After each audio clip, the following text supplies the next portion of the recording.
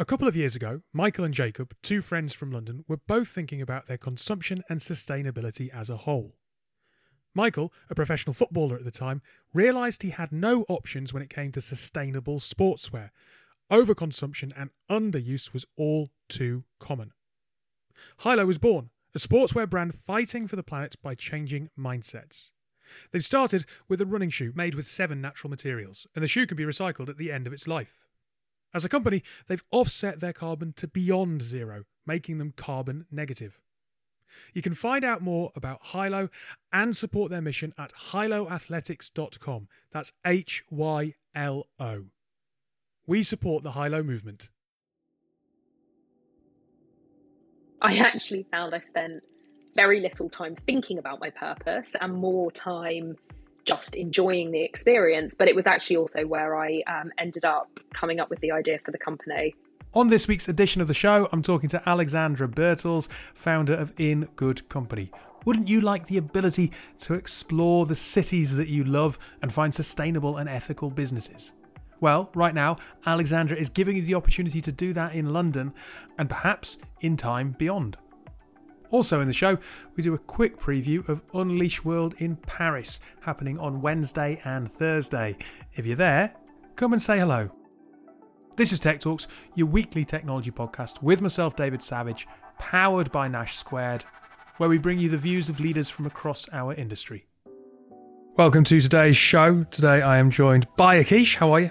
Good morning. I'm very well. I'm good, thank you. Would you describe yourself as? I mean, I know you're not from London, but would you describe yourself as from London? You've been at London for in London for pretty much as long as you can remember, right? Yeah, I'd say I'm a Londoner. It's one of those cities that you're always exploring, right? It's so vast that you can know pockets of it, but you never know it completely. Yeah, it's a weird one, isn't it? Because whilst it's quite small compared to like other cities around the world, really, which ones? Well, no, in the sense that like I mean, Mexico City and LA maybe, but there's not many. But like I don't know, compared to like New York or like, do you know what I mean? Like, I think it's got a bigger population, you know. Well, no, I'm on about area. Okay, all right. Yeah, so like maybe okay. I don't know, Chicago, for example. No, we'll run with it for a minute. Go on. But what I'm trying to say is, whilst you think like, oh yeah, you know, like I know some spots south of the river, I know some spots in east, you know, North London, but like you don't actually know it because there's so many more like things. Do you know what I mean? And every weekend there's like little things popping up, and you know, there's always new stuff to do. And I always think, I was having this conversation with someone the other day, Amber actually, who's a fellow co-host, and I said to her, sometimes like you get so fascinated with trying to explore around the world that you don't even explore your doorstep. You know, because a lot of people are just like, oh, you know, I'm going to grab a flight, I'm going to get a train to Stansted or blimmin', you know, London City Airport and stuff, and I'm going to Europe for the week or the weekend or something. I'm like, well, there's so much stuff happening around here that you sometimes just don't realise. It's little things like, I was talking to someone the other week who lives in West Hampstead at the minute, and I was like, yeah, oh no, you know, do you know XYZ bar? And everyone knows that realisation that I used to know West Hampstead really well, but the city changes so fast, I probably don't know it so well now. And independents, I think, because of the pandemic, like local neighbourhood independents have done quite well and popped up. And, you know, London is forever changing. You get street food like stalls pop up in the middle of building sites and disappear again. And you've got farmers markets and whatever else. And where I'm going with this, by the way, is that this week's guest, Alexandra Birtles, has founded a company called In Good Company. And it's all about discovering ethical, sustainable choices on your doorstep and in your communities. Well, that's the current iteration of it anyway. We'll get onto what it might become. And I think it's a really clever idea because we have both lived, you still live in London, but I have lived in London for 15 years. Yeah. It's impossible to really go to an area that you haven't been to for maybe 6 months and expect to know everything about it. And it all changes, right? Like, even if I drive through places and like regularly take a route, for example, there's always new things popping up, and you're looking around at the traffic like, oh, that's new, you know, try to remember it, and, you know, that sort of thing. So yeah, it's It's decent, and I also think I think it's a fashion thing. I think we'll probably hear that in the interview in a second, but like, it's now becoming Cool. more cool. Yeah, it is cool to go to a smaller Yeah. independent place. I think when I was growing up, and if you didn't have like if you didn't have a bag from, let's say, a Sainsbury's or a Tesco or a JD Sports and these sorts of places, then it was like, oh well, can you not afford it or something? Or it was a bit like, what's that? Like, you've gone away. But now I think Yeah. it's Thrifting's becoming trendy. yeah. It's becoming cool, isn't it? So Yeah, yeah. paper bags are now cool, and plastic ones aren't, obviously, for Yeah, other than environmental reasons. But yeah. Well, look, we'll play the interview, and then we'll be back with some commentary on it, or some thoughts anyway, on the back of listening to it. And yeah, interesting to see where this might go. Here's the interview. You're to be joined by Alexandra Birtles. We had you on the show, I don't know, 5 or 6 years ago. Yes, that's correct. 5 or 6 years ago, back when I was running loyalty and doing a lot of digital transformation work at former FTSE 250 TalkTalk. And things have changed a bit since then. They have. I decided actually that I had had enough of doing the corporate career ladder climbing and left TalkTalk about 3 years ago. And since then, there has been millennial sabbatical backpacking around Asia. There has been caring for an elderly parent. There has been the pandemic, which obviously everybody experienced. I also ended up going into the Department for Health and working on the COVID-19 response, including supporting on the launch of the COVID-19 app. And have now come to start my own technology tech for good startup. I suppose the first question would be, why did you want to leave the corporate career ladder? What was it that wasn't filling you with a sense of, I don't know, direction, purpose, be what it may? But what was the catalyst to make you go, you know what? Because you had a really successful and kind of flourishing career, so it's something to give up. It definitely is. I think I got to a point where I'd spent 9 years at TalkTalk, and it was a hugely varied and challenging and fantastic, actually, period of my life. And one of the things that happened towards the end was I moved over into running the digital department. And that brought me closer to technology, closer to digital innovation, and I fell in love with it. It was the most frustrating, rewarding, exhausting point of my career, because I was learning so much. And for a number of different reasons, I couldn't kind of continue in that role at TalkTalk. And I actually really wanted to do something that was much more digitally focused. And I also really wanted to do something where there was a more central mission for good in the business, and that was really at the core of what the organization I was a part of was doing. So that, we were combining, I wanted to find a way to be able to combine digital customer experience, my commercial skill set, with a mission to make the world a better place. So then you go off traveling. Yes. You obviously wanted, that you got that idea of making the world a better place, but you go off traveling, to give yourself some breathing space, some time to have a kind of work out what that is, or just because you hadn't done it? Both of those things. So it was I got my first job when I was 14. And is that even legal? I don't think nowadays it's legal. I managed to get away with it back then. Things were a little bit more relaxed when I was 14. But I'd basically done internships and worked every summer holiday, school holiday. I actually did an internship with Intel and then with Microsoft in my late teens, and I'd never done the kind of backpacking gap year thing. And so I thought, well, look, I don't want to jump into something else. I want a bit of a break. And I thought, what better way to also have hopefully some space to figure out what I want to do next. It wasn't meant to be a full eat, pray, love holiday, but I, had visions of doing yoga on a mountaintop somewhere, and kind of, my next move would be revealed to me. And yeah, I actually found I spent very little time thinking about my purpose and more time just enjoying the experience. But it was actually also where I ended up coming up with the idea for the company. And is that idea actually what the company is today? Because I would imagine it's gone through a few iterations, but how close to that initial idea are you in terms of what you've got today? Yeah, definitely. I think things have changed. Things have definitely changed. So originally the idea came, I was backpacking, I was traveling particularly around Nepal and Cambodia. And I really wanted to make sure I was having, the best possible experience, that I was making the most of this incredible opportunity. And I wanted to discover, really authentic, unusual, unique, independent places that I could go visit. And I love researching places to go. I'm that person who looks at the menu before I go to a restaurant, and I want to see pictures and I want to plan things out. And it was really, really hard to find stuff that was maybe off the beaten track.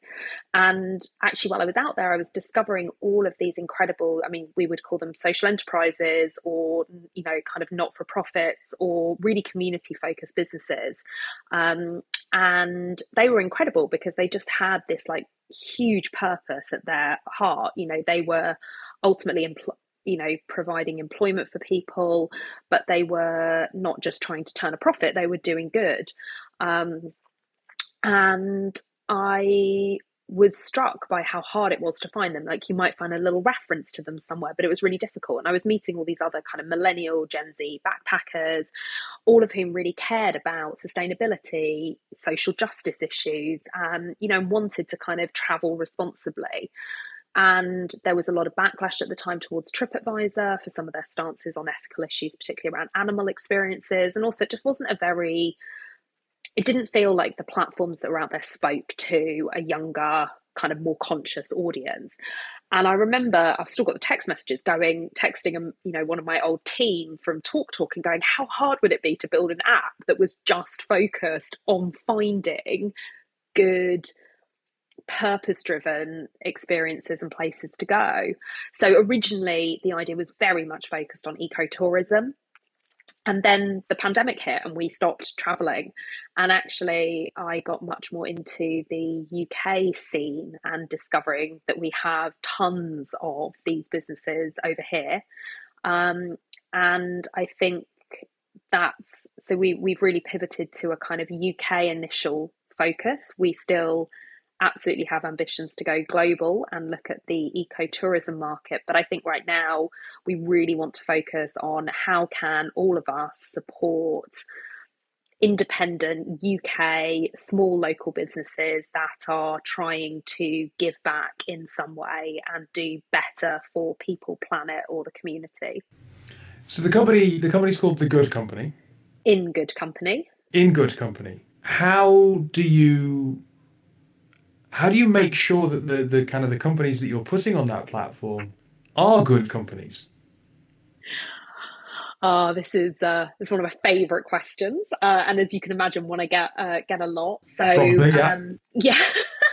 So I think one of the amazing things about the kind of growing purpose-driven business sector is that they come in all different shapes and their missions vary. So there are businesses who are incredibly focused on the environment, who are, restaurants who are removing all single-use plastic, who are going zero waste. You also have an increasing number of social firms who are employing groups that are historically kind of disadvantaged and struggle to gain employment, so ex-offenders, or people experiencing homelessness.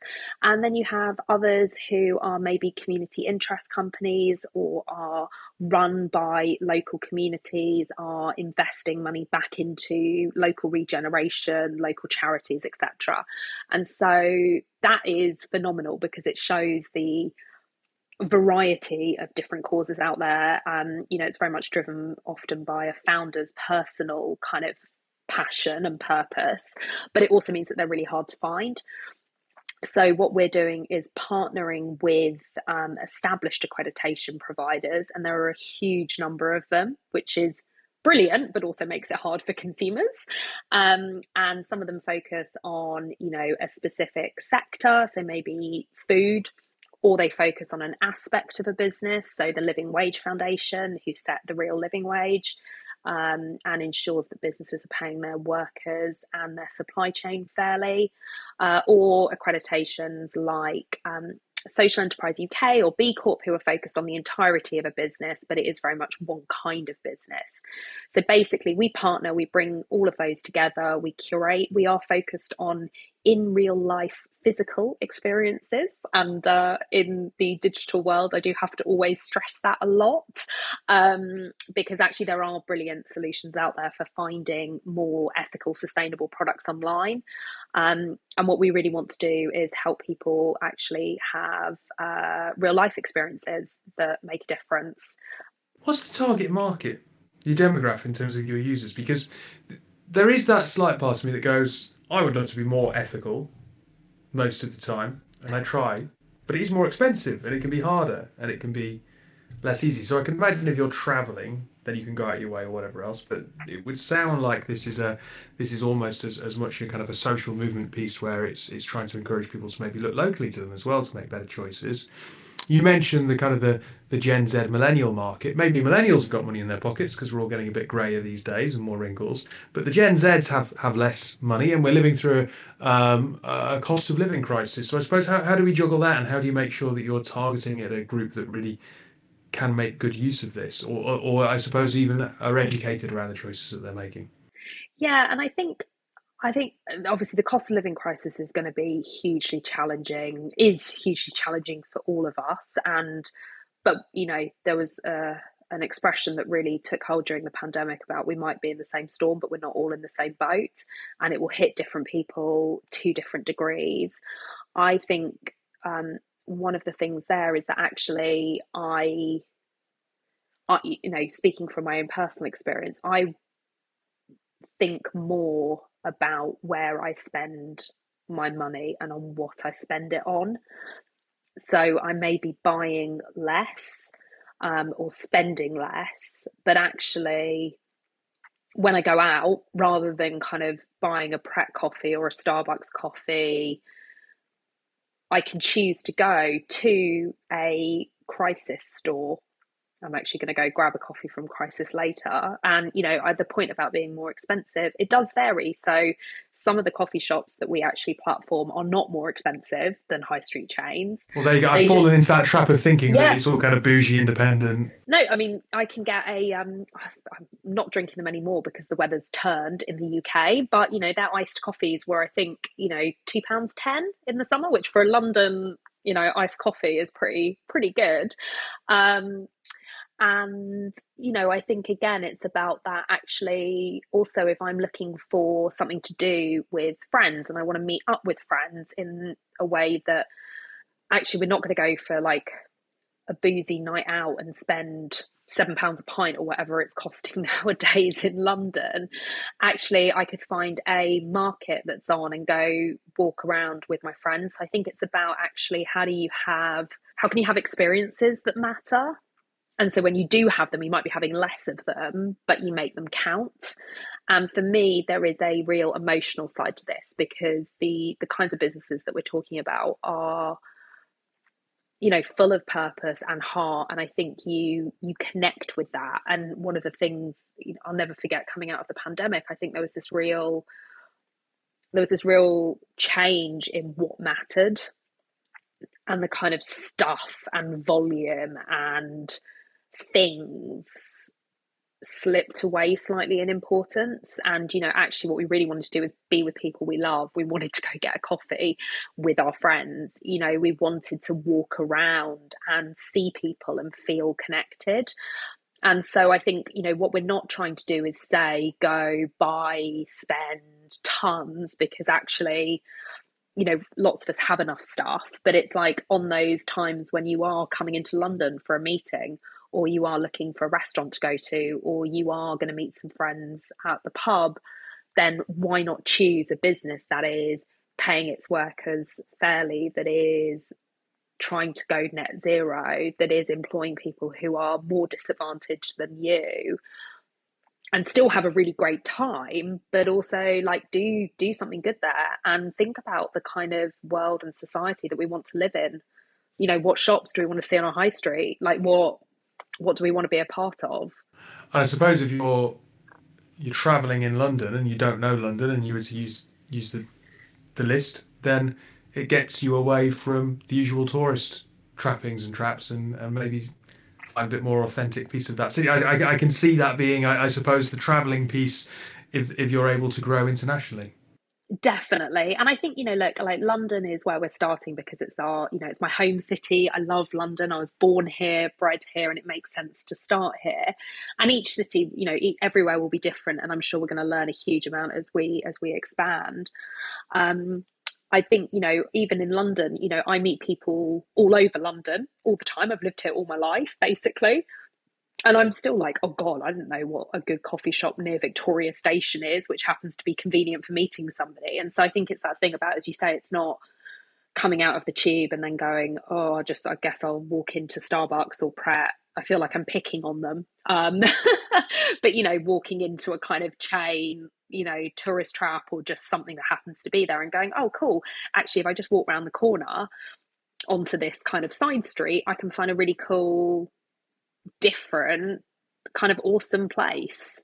So you're launching later this year. Yes. If someone was to go to ingoodcompany.org.uk, they can sign up for a mailing list. They can, and as part of that, they will get early access. They will have testing opportunities, and they'll be the first to get access to the app when it's ready. When do you think that might be? We're getting towards the end of 2022. Put you on the spot. Yeah, we are. No, it's not one of those. It's not one of those. Oh, we're launching in autumn, but I'm not going to tell you what year.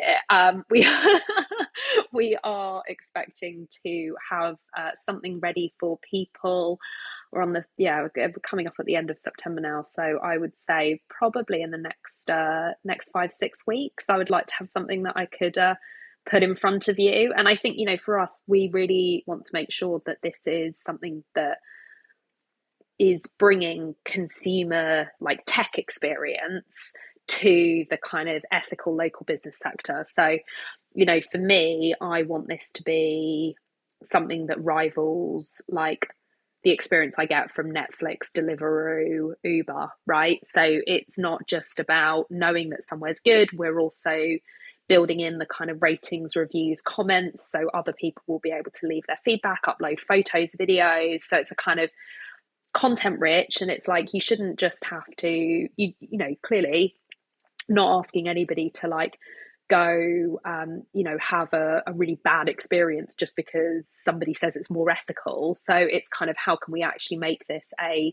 really, bring like really disruptive, innovative consumer tech to the high street, side street, local business community. Yeah, absolutely. And look, last question. What advice would you have for someone who's at the beginning of an entrepreneurial journey?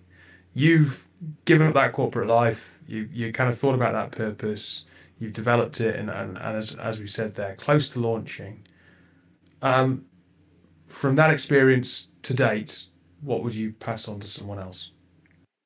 I think, firstly, it is the most brilliant thing that I could have done, but it is without a doubt one of the hardest and scariest things that I've ever done. And so I think you need to be really clear on why you're doing it. And I got to a place where I had this idea and I could feel it slipping away. There's Elizabeth Gilbert, who's a writer, has this brilliant thing where she says, she believes that ideas like come to people, and that if the person doesn't bring them into the world and kind of do something with it, then they'll go find another person who will. And I could feel this idea slipping away, and I could feel that if I didn't do something, somebody else would do this. And I was lying there at night when I was making the decision about founding and going, do I want to found, or do I actually want to go back into a business, albeit one that maybe has more of a purpose? And I just was like, I'm going to regret this. And so for me, that was the moment when I was like, I have to do this because it is keeping me awake at night. And I know that I'm going to regret this.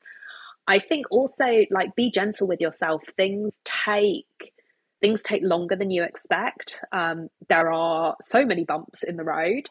No one actually is an overnight success. And so I think it's really important to focus on actually what are you trying to get out of it. So for me, clearly, I would love us to be the next big sustainable global platform. But actually, what I'm focused on is learning, growing, and enjoying the journey.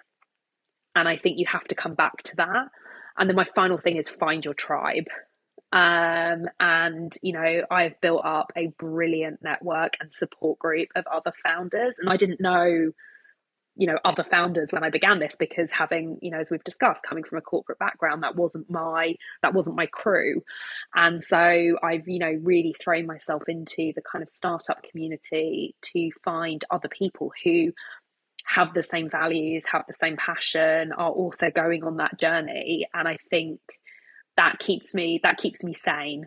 I run a monthly support group. So if anybody is out there and thinking about starting their own business, do feel free to get in touch, and I can invite you to join us. We celebrate and we commiserate and we support each other. That's brilliant. Well, look, it's been a pleasure to speak to you again. Thank you for giving up some time, and I really hope that the launch goes well when it comes to it in a few weeks or a month's time. Thank you, Dave. It's been brilliant catching back up with you, and congratulations on how well your podcast is going. I'm sure it was all to do with having me on 5 years ago when it... Absolutely. Thank you. Let's start with the last bit of it, because I think this is really interesting. I don't know what to call it. It's not information, advice. There we go. The advice for fellow founders or for would-be founders. The most important thing that I could have done, but also the hardest and scariest. I had the idea, but I could feel it slipping away. I think that's really interesting. This insight that you've got this idea, and she could feel that it was slipping away, and that someone else might have it.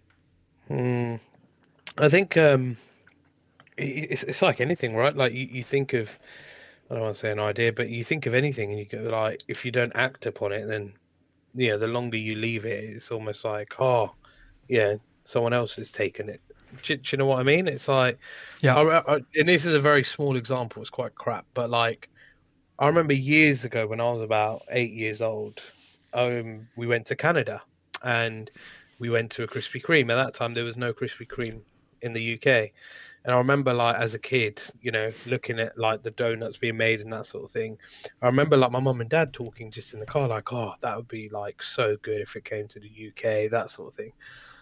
6, 7 years later, suddenly there's a Krispy Kreme open at the bottom of a big Tesco near where my parents live. And I remember them saying, like, oh, we were talking about this. And I was like, well, if you'd done something, then, we'd probably be millionaires or close enough by now. But, it's just one of those things, right? It's acting upon it, but being quite brave.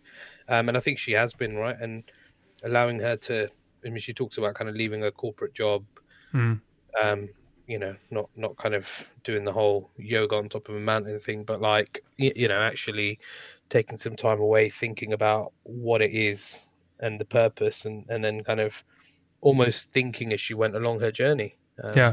It is brave, isn't it? I mean, like you said, formerly a FTSE 250 company, and talk strong, solid career there, and kind of gave that up, explored, found that purpose. But even so, no one, as she says, is an overnight success.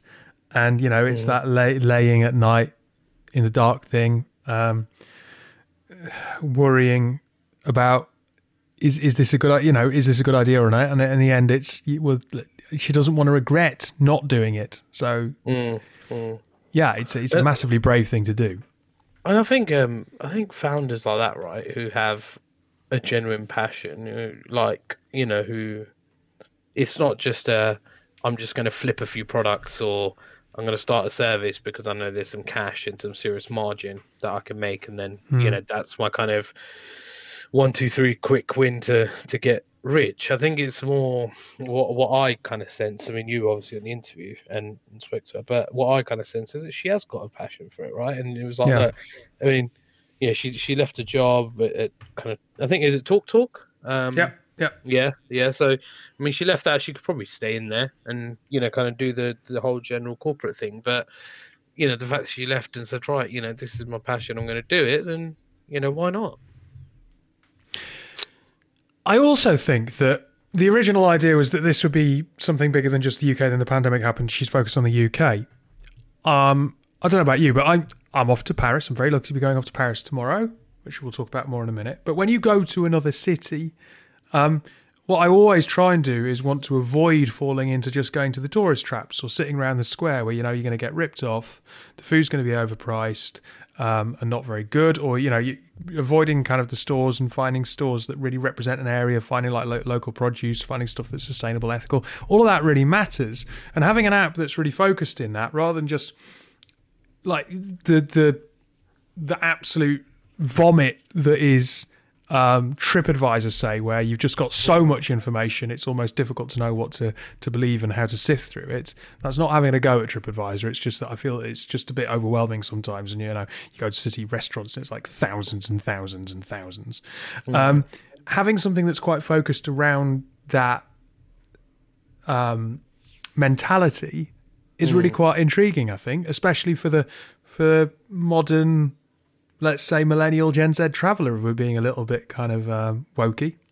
Yeah, no. I think it's good, and one thing I always find, right, when I go to other places, it's how you're received. Like, I mean, you're going to Paris, right? I've got my own opinions on Paris. I love Paris. Yeah, I'm opposite personally, but I think anyway. Why? Try being an Asian man with a beard walking around certain places in Paris, mate. It's not fun, okay, all right. to be fair. You don't have that issue, Dave, No. So I mean, it's one of those things where it's a little bit like, I don't know how I'm going to be received, right? And especially when you go away and you're an English person, like it's more, like, oh, how me and my mates, who are kind of Londoners, how are we going to be received and stuff. And I think when it's a smaller, more kind of independent, more, their kind of purpose is, look, we're offering a restaurant, or it's a bar or a cafe, they're normally quite, I find that they're always better people there, actually. And normally they are the ones that own the business. So it's in their interest that you kind of spend your money there. And it's quite decent, Yeah, I really like it. I love making those kind of random discoveries. Like, one of the best meals I ever had on holiday was probably one of the cheapest meals I ever had, and it was not because the quality of the food was amazing, but just the whole kind of like evening. I was in Alicante with my wife, and we went kind of down some random back alley and just stumbled across this bar where there were a group of obviously locals playing kind of like Spanish traditional music on like acoustic guitars in the corner and singing, and the entire place was singing. He sat at the bar and they just brought around tapas on wooden blocks, and you took a block off the tray as it passed you, and at the end of the night they just went, all right, that's like 15 blocks, and each block was something like, I don't know, 50 cents or something, and just went, there you go, that's your bill. And it was amazing. It was like a Yo Sushi for tapas. Basically. Yeah, I guess so. But it was amazing. It was amazing. The atmosphere. Yeah, a long time before Yo Sushi. Yeah. And I don't like Yo Sushi. I don't like the idea of raw fish sitting under lights going round and round and round, where it always smells a bit funky. And then they just come round and just count your bowls, don't they? But that idea. Yeah. Okay. That's punctured it slightly. No, but no. Sorry. But finding that kind of a place, and anything that's kind of local, ethical, sustainable, in that, I'm all for it. So I think that Alex is onto a great idea here.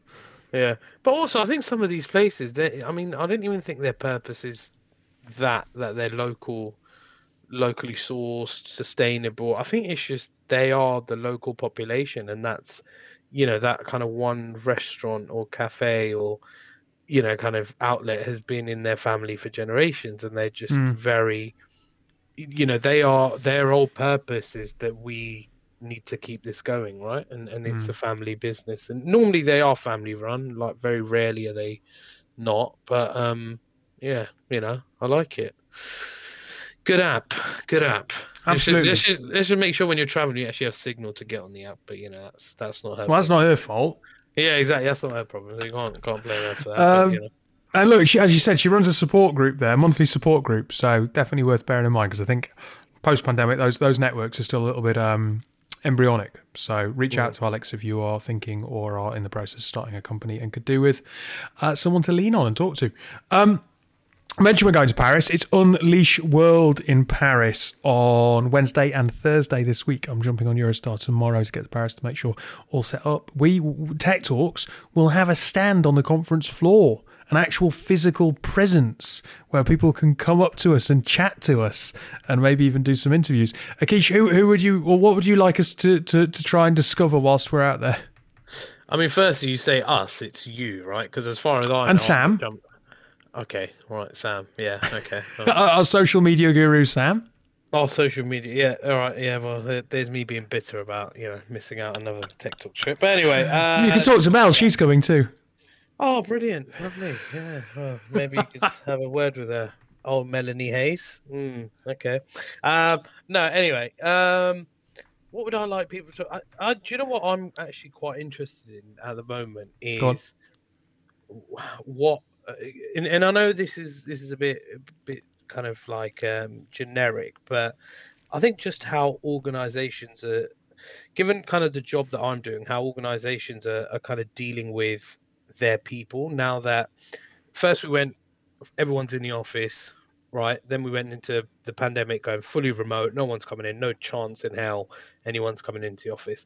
Now I think more and more organizations have adopted a hybrid way of working, right?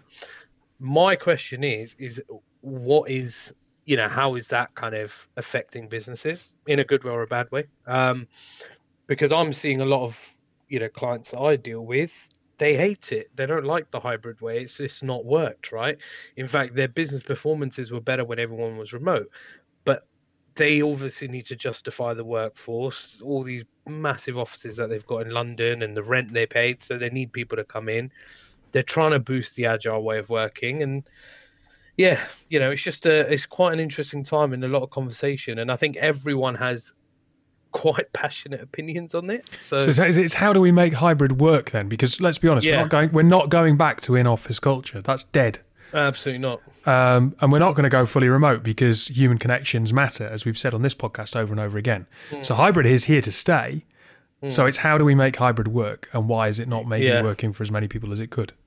Yeah, exactly that. Yeah, we will ask that. We will ask that of our guests. Akish's question. You'll be there in spirit, mate.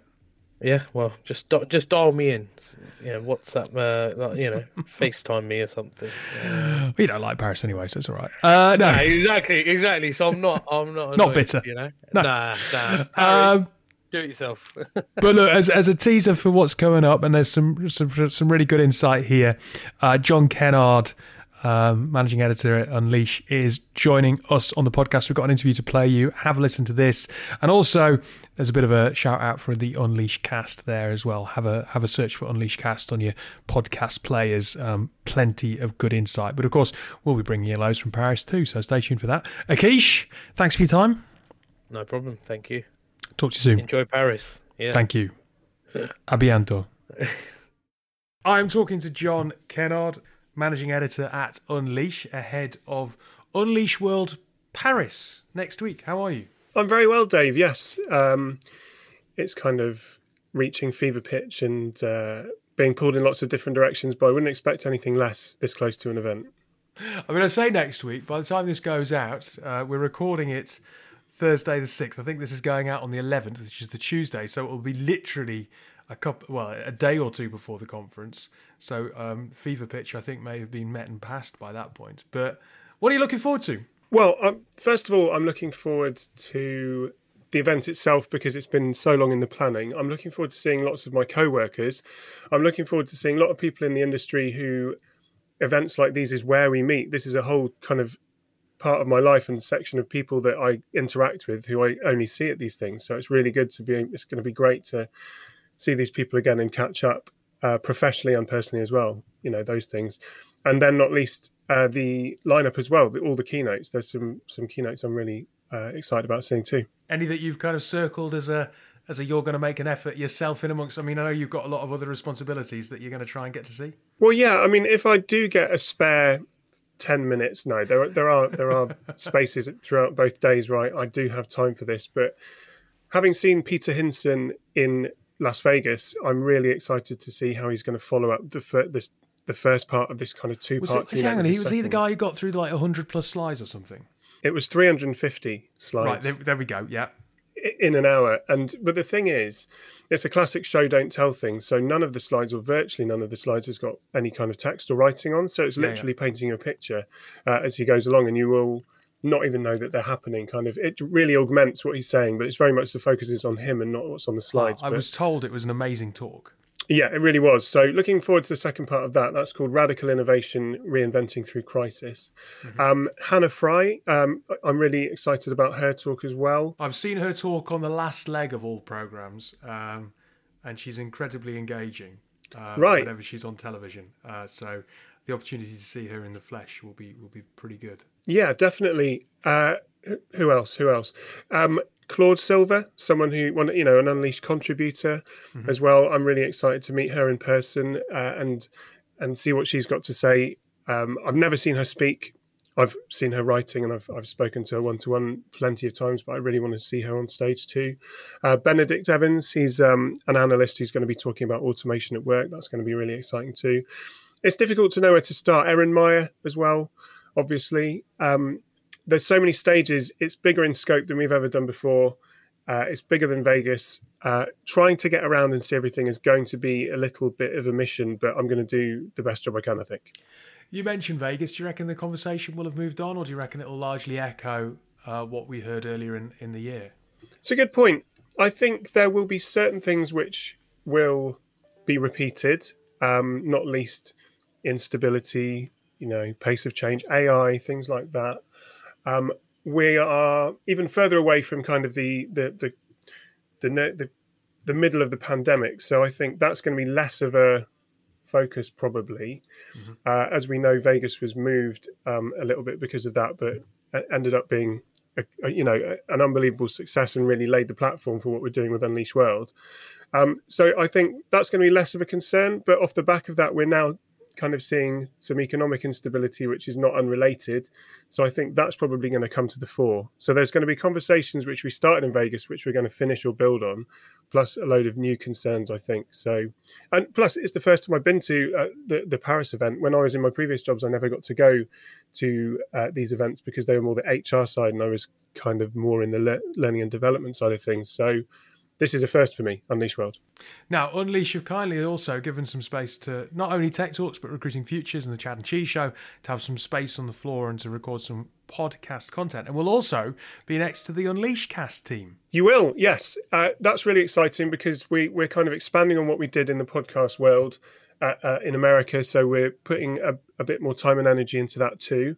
I can imagine that we'll all be frantically podcasting away and probably interviewing each other and crossing over a great deal, which is going to be quite exciting to see the kind of the people that we get to interview and the conversations that we each have with them, really. Absolutely. No, I'm looking forward to it. I think it'll be really fun to do a little bit of collaboration whilst we're out there, perhaps with your guys. And Unleash Cast is on all usual subscription platforms, isn't it? All the usual kind of places where you'd find a podcast. That's right.